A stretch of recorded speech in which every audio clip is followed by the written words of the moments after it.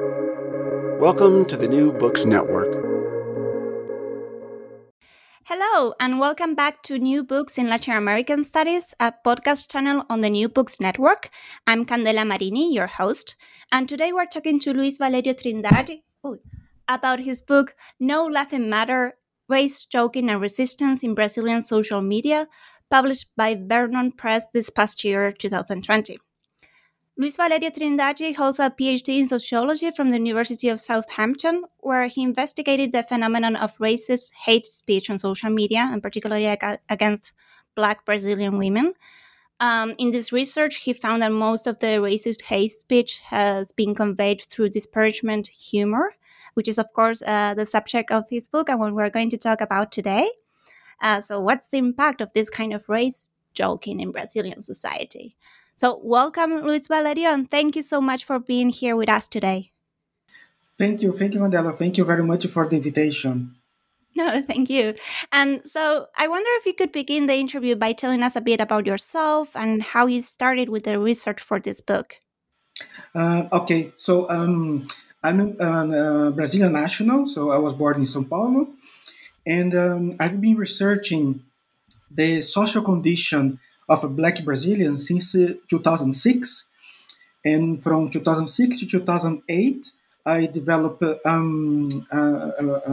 master research regarding the social representation of Black Brazilians on printed advertisements.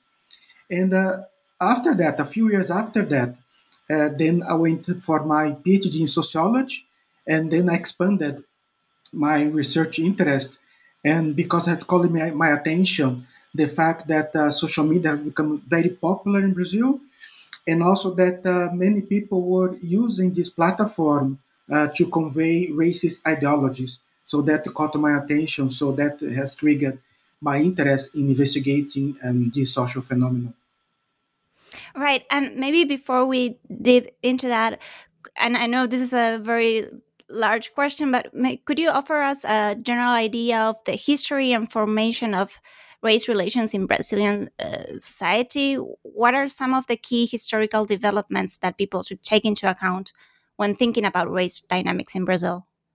Yes, in fact, one of the, how can I say, one of my concerns of my focus when I developed this research and the book in particular was to provide the reader with contextual perspective regarding the construction of racial relations in Brazil, because not necessarily everyone that reads the book would be familiar with those contexts. So I started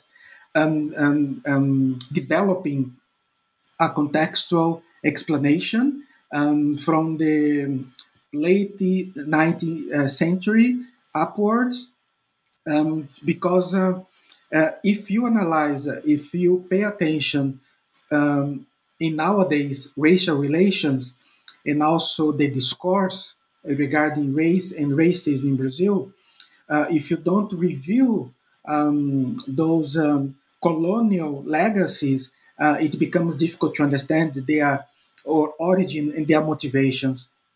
So I have researched, reviewed, better speaking, the legacies, the colonial legacies in building those relations.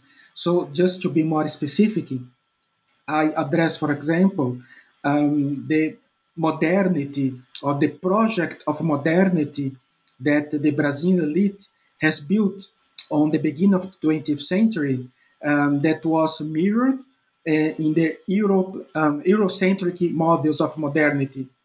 And what does it mean? It means a model focus on whitening ideology, considering whitening as the ultimate symbol of humanity, modernity, progress, and all sorts of positive attributes. And in contrast, all the negative attributes, they started to be associated with blackness. So that creates the foundation of the Brazilian racial relations, and it's manifested up to the present time. So, what were some of these strategies to uh, foster this kind of whitening project? Yes. Well, there is one emblematic study that was published in 1911. Yes, 1911, in London, by a Brazilian scholar of that time that praised whitening, and he believed that within 1 century or 3 generations from that time, Brazil would become a white-only country, and how uh, he constructed this belief, this understanding, because on the turn of the 19th to the 20th century, when Brazil abolished slavery, it has started a process of fostering of immigration of white Europeans, how can I say, workers to work in the farms. And the Brazilian elite at that time believed that this immigration of white Europeans, mixing with the predominantly black and miscegenated population, as time went by, they would become only white. So that created the foundation of the whitening ideology and praising whitening as the ultimate symbol of modernity and progress. So that was, the strategy implemented by the Brazilian elite on the beginning of the 20th century. But then you also distinguish other, let's call it stages in how race is conceived in Brazil. And very famously, Brazil has this myth of racial democracy.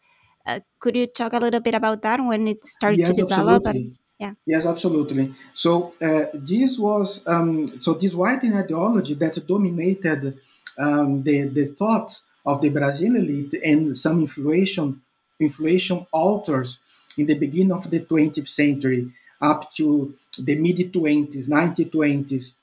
And then in the mid of 1930s emerged the idea of racial democracy.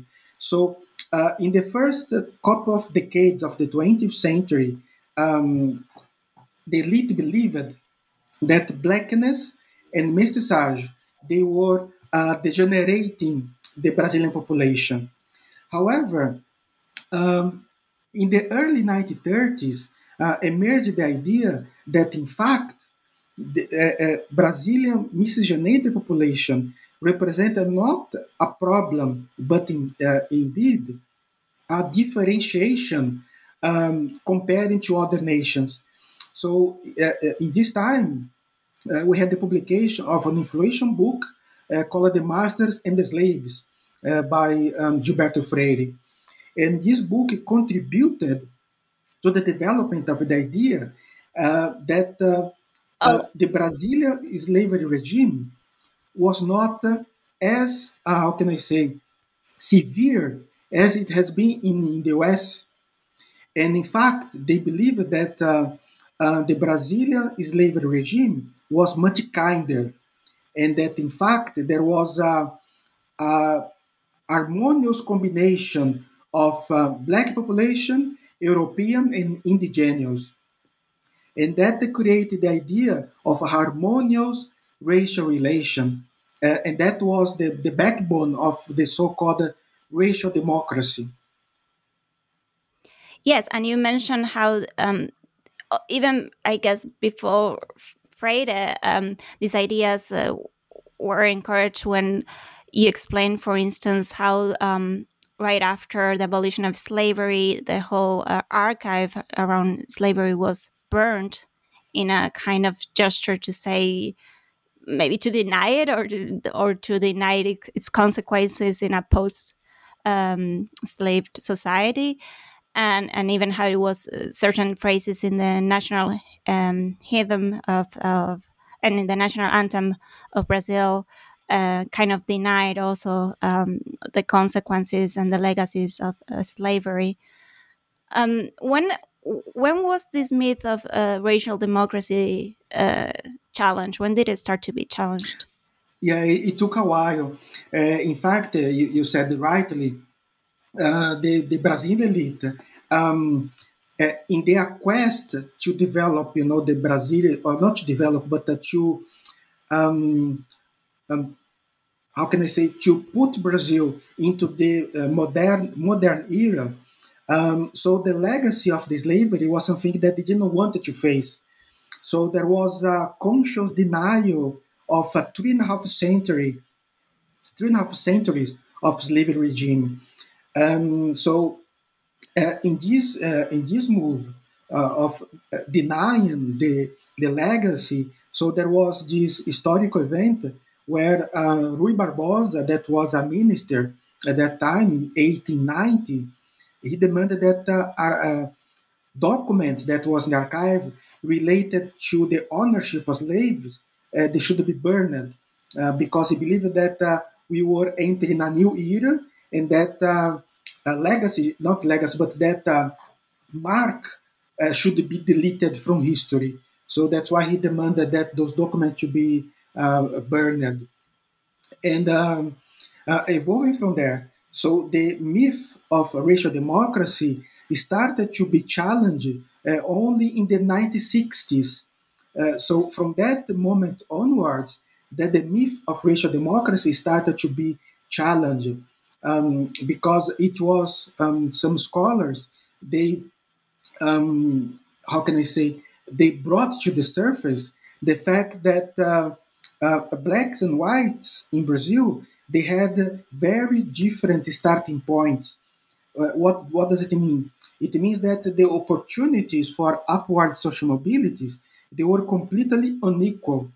So there was a strong racial problem in Brazil, and that racial democracy was trying to disguise that. So they were fostering the idea, the defenders of racial democracy, they defend the idea of meritocracy. But meritocracy is valid when the starting point for different racial and social groups is the same. When the starting point they are very different, then it's not meritocracy; it's privilege. At the beginning of the book, you include a very interesting study. Well, it's actually, I think, the census data from a census, I think, from the 1970s, where people self-identified racially in in a yeah, in a lot of different ways. I don't know how many different categories they use, and I cannot imagine a similar kind of response in a place like the US, for instance.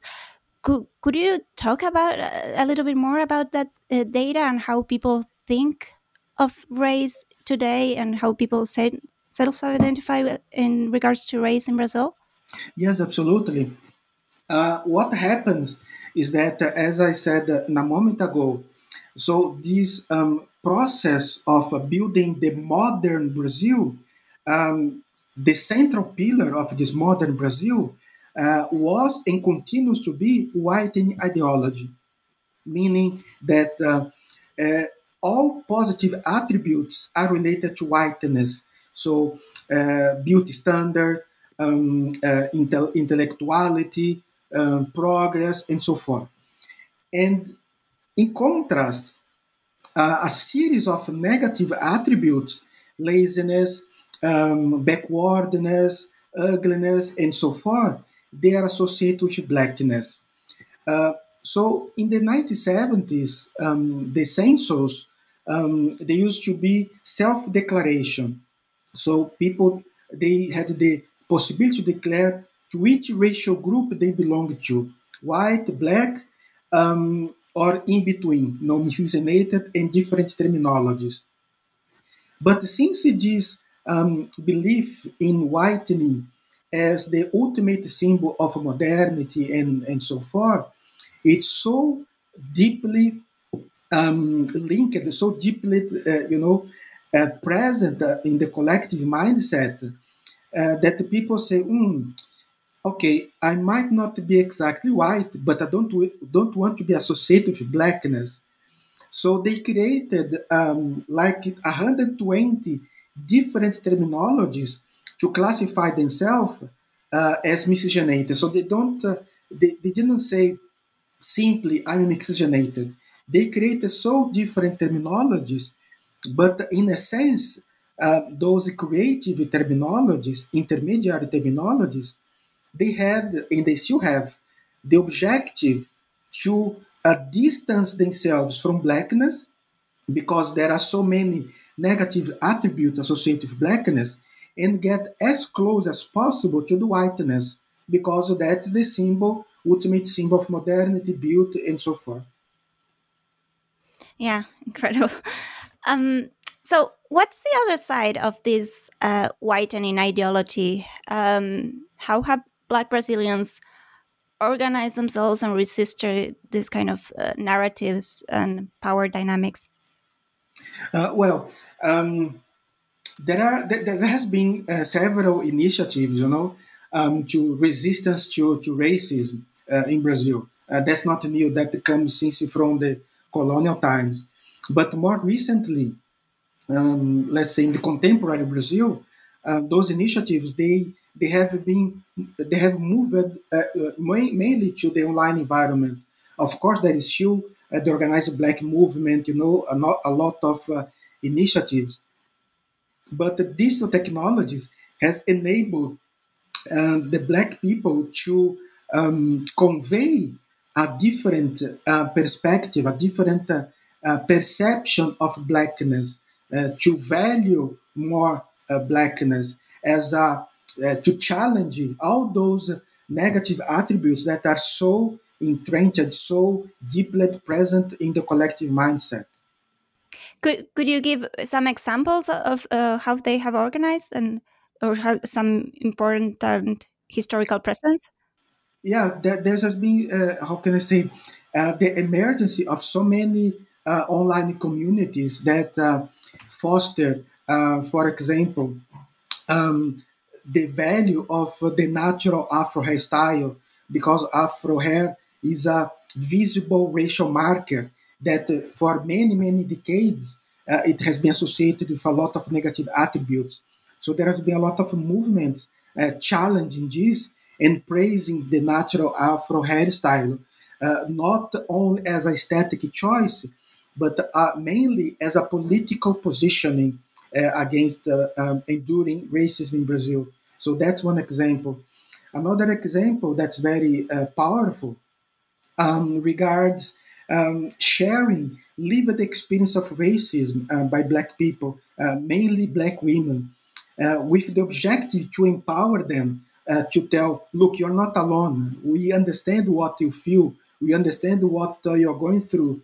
And that helps them to process those lived experience of racism and challenging them. So those are some, examples of those initiatives that have been gaining ground in the past few years. Yeah. And so you point out that the expansion of social media has resulted in an increase of hate speech, quite the opposite of what platforms like Facebook promised when they started. And at the same time, these same platforms have also been used to create wider organized movements and different forms of activism. So, how do you explain these different results? What is going on here? What's the relation between social media and hate speech? Yeah, in fact, uh, we have to step back a bit. So I talk about the resistance initiatives, but first I should talk about the hate speech on social media. Because since the mid 2000s, when those major social media platforms they emerged, Facebook, Twitter, and WhatsApp, and Instagram, and so forth, they have enabled those people that praise white supremacy to convey their racist, their discriminatory ideologies on social media, and also to engage other like-minded people to amplify their voices in the online environment. So this has become a breeding ground to disseminate those discriminatory ideologies. We are talking here about racism against black people and especially black women, but it's not only that. There is also misogyny, homophobia, and xenophobia, and all sorts of hate speech. And social media has empowered, in the negative sense, those people because with these networking capabilities, they are able to connect with like-minded people and amplify their voices in ways that you would not see in the offline context. And you also talk quite a bit about the failure of legal responses to racism in this kind of platforms. Could you say something about that? Yes, yes, absolutely. So what happens is that racism is a crime in Brazil. It's foreseen in the legislation. However, I'm not a legal expert, but I have read a bit about that to write in the book. There are two streams. Let's put this way. So first is what they call racial injury, when you offend someone, an individual person, and the other is the crime of racism, when there is flagrant, blatant discrimination against a group of people. But the sanctions are completely different. So for racial injury, the legislation says that the person, if convicted, can face up to 6 months incarceration. And oftentimes the judge has the power to change that penalty instead of incarceration as a social sanction. For example, to purchase food for people in need, for a charity, a donation for a charity, something like that. And the other crime, that crime of racism, that is more difficult also to prove. So the legislation says that is up to 5 years incarceration. However, uh, most cases of racist discourses online, on social media, on the internet in general, they are classified as racial injury. And as I said, the sanction is up to 6 months incarceration. That never happens. It's always converted through social benefits, like donating for a charity. So that creates in the population the perception of impunity, because people say, okay, that the person has engaged in a hate speech on social media, but the penalty is so light that it looks like nothing happened. And that in the case that the this kind of speech is detected, because another thing that you talked about is how there's a shared responsibility shared between the company, say Facebook, and the users in trying to report and monitor this kind of speech, and you mentioned how Facebook is lacks the resources actually to do a good monitoring.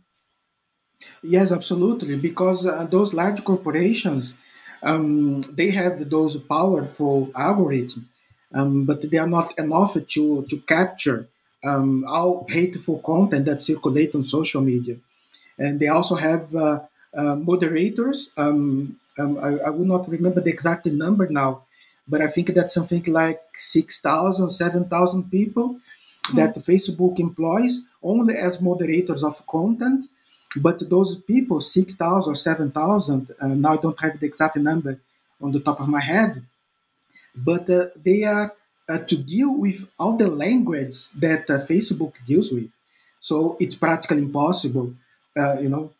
So they also rely on the users to flag some content that is considered, disturbing, but the response time of those platforms usually is not as fast as people would like to. So that the content it circulates on social media for a long time, and you know that uh, also usually the users, they don't have an account in just one social media platform. Oftentimes they have accounts across a variety of social media platforms. So it means that a disturbing content or a hateful discourse that has been published in one social media platform it can easily circulate across many others. And the effect of this is the amplification of the negative impact on the life of the person that has been targeted in that hate speech. So in this book, you were mentioning different social media platforms, but here you focus mainly on Facebook and Facebook data. I think you need to correct me here, but that Brazil is kind of like the third or fourth most important market for Facebook. And I was wondering if you could talk about a little bit about your process of collecting this data, what methodology you used, and yes, why you chose Facebook primarily. Yes, in fact. Yeah, I collected Facebook data first because those data were public available. So I worked only with content that was open, and also to safeguard people's privacy. And and I focus on Facebook in particular, first because the largest social media platform in the world, and second because it's extremely popular in Brazil. Brazil is the third largest market for this specific social media platform. Although the dynamic regarding the dissemination of hate speech, it's the same across different social media platforms. So I have examined, in fact, more than 200 different social media Facebook communities, but the way those discourses are disseminated on Facebook, in a sense, is not that different from what you would find on Twitter or Instagram, for example. Hmm. And so, what did you find? Who are these jokers? Who are the main targets of racist jokes? Yes, there are three main aspects that I found when examining those data. First is that the predominant profile of the people who engage in the practice of hate speech in Brazil are men on their early 20s. So that is the first aspect. The second aspect is that their target are mostly black women aged between 20 to 35 years old and upward mobile black women. So that's the second aspect. And the third, that's even more alarming, is the fact that those hate discourses, those racist discourses fostered on social media, they keep engaging new and recurrent users for up to 3 years after the original publication. So, if an individual posts hateful content today, that same content is capable of keeping engaging new people to the same conversation for 2 years from now. So that is very alarming because it means that it amplifies the negative impacts on the life of the person that has been targeted by that hateful post. Do you understand? Right, and I guess the only way to counter that would be to take down that content so that its life is not that long, right? Yeah, in fact, yeah, that's why the society demands from those large corporations to be faster in removing those disturbing content. And so, what do these jokers, as you call them, try to do? Have you found any obsessions, recurrent themes? What are some of the most prevalent things they are reacting to?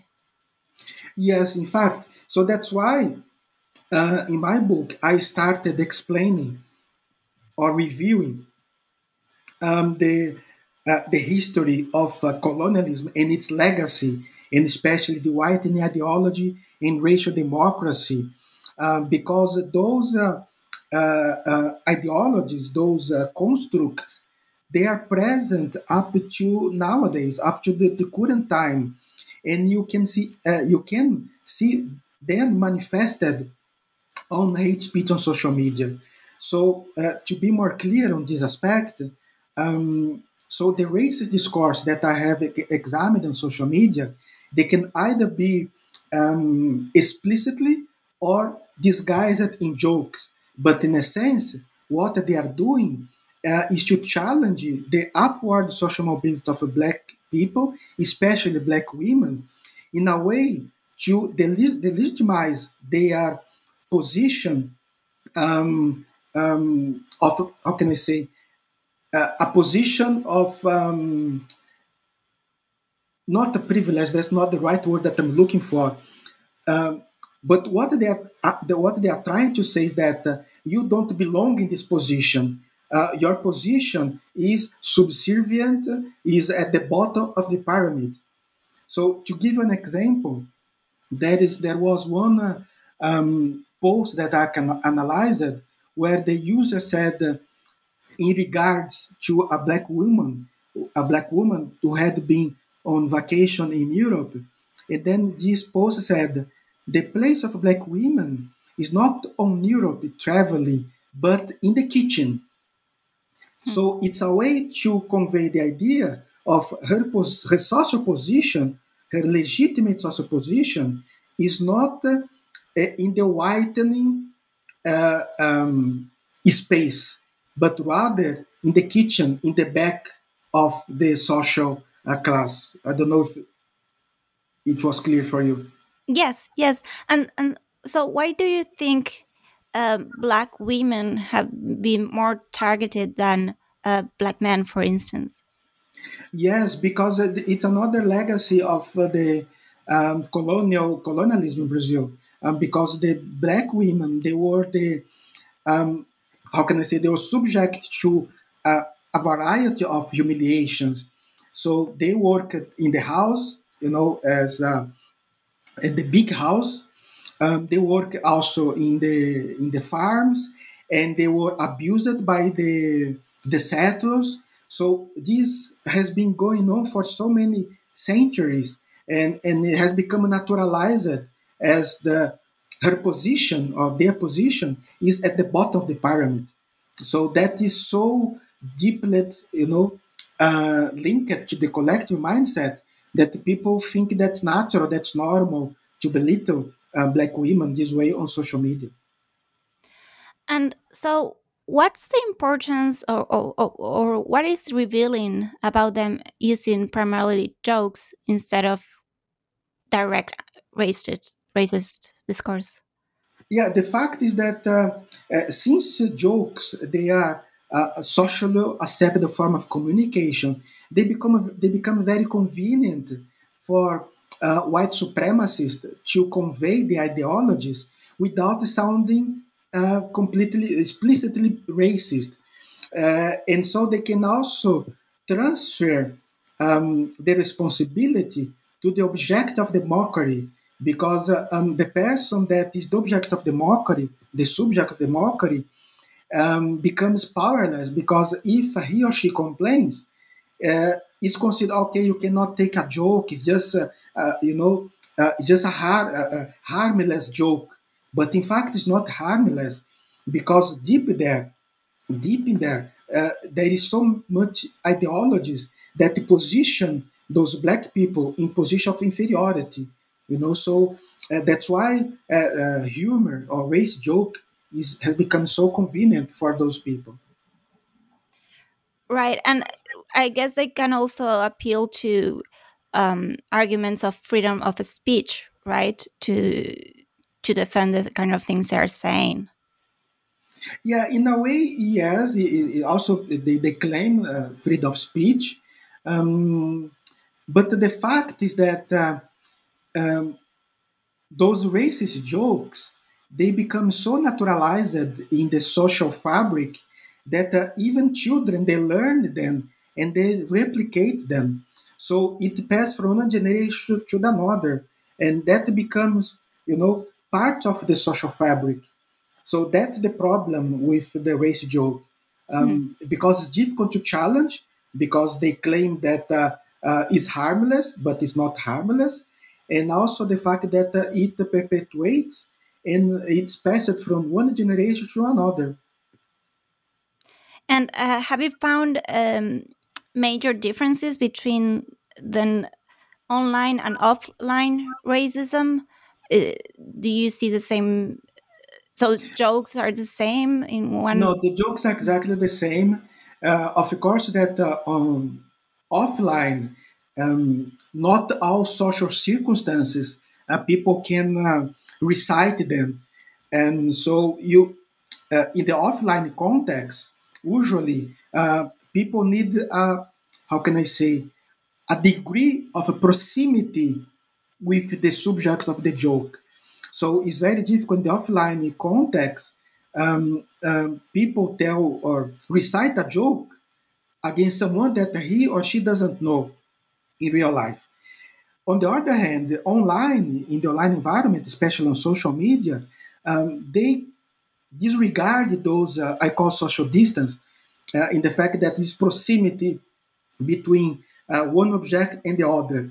So, for example, celebrities, people that are on the media more frequently, they are easily targeted because on in the online environment, the white supremacists they think okay that the person is famous, so it's like I know her intimately, so they don't how can I say they're not restrained by any limit. They just recite their hate against that people, even though they have no personal relationship.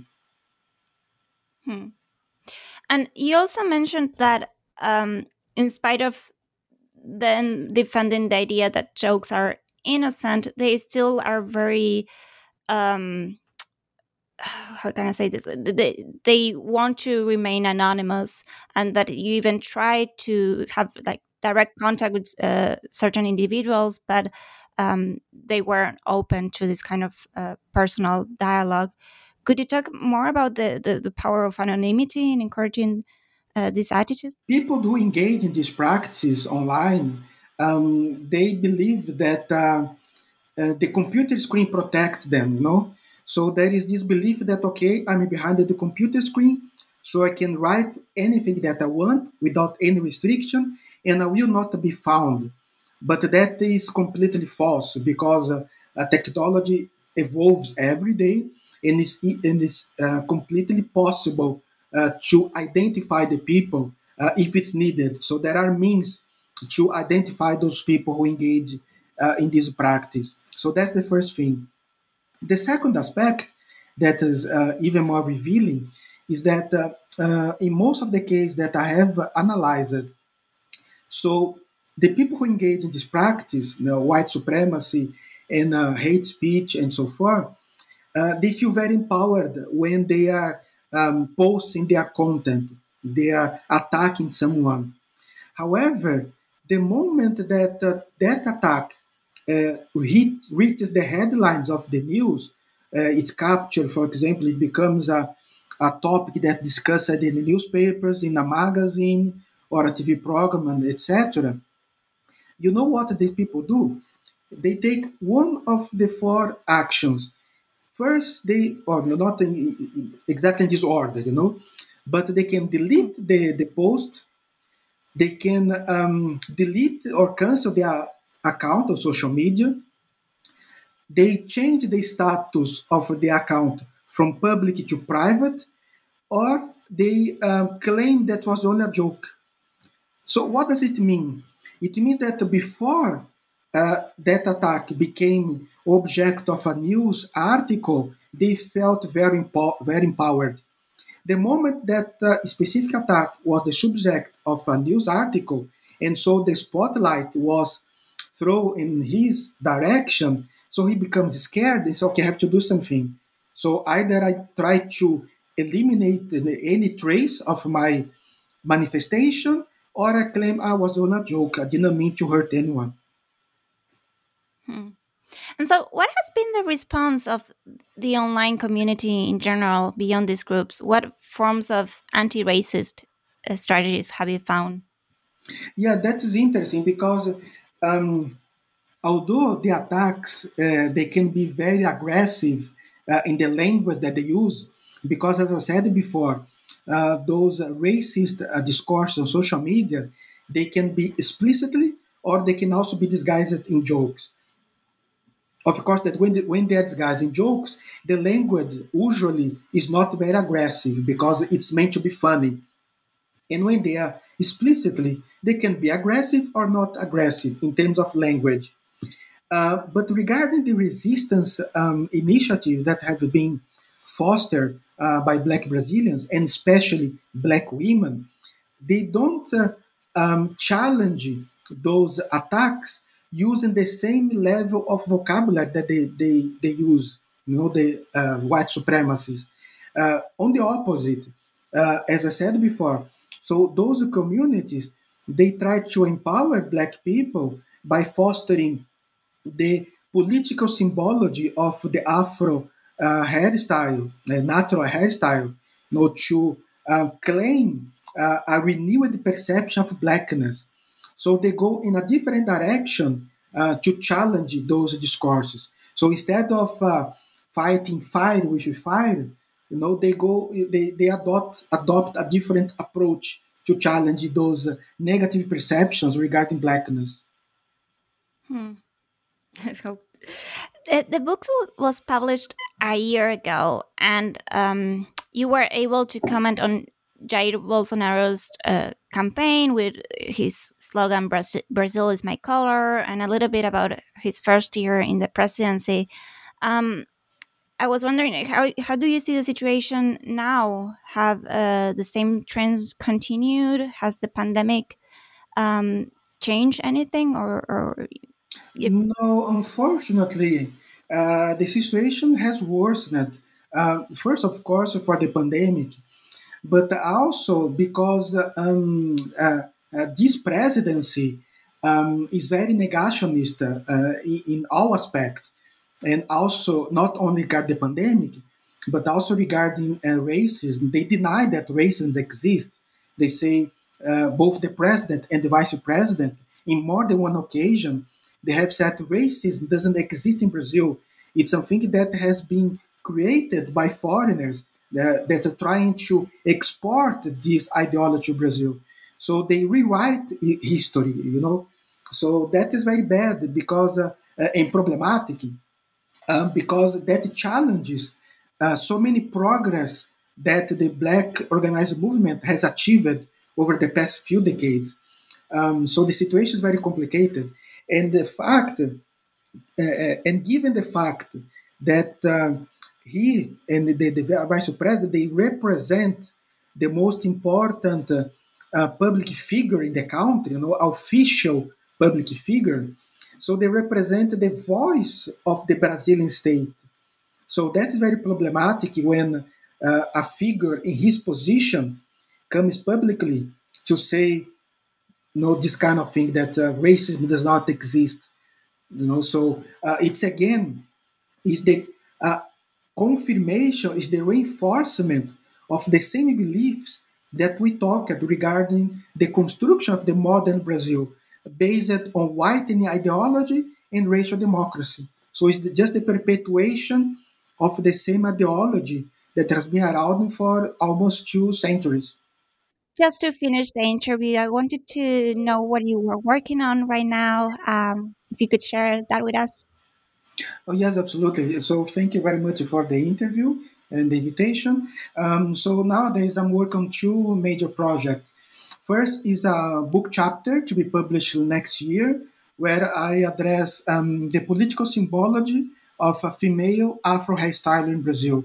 So this political symbology behind the Afro hairstyle.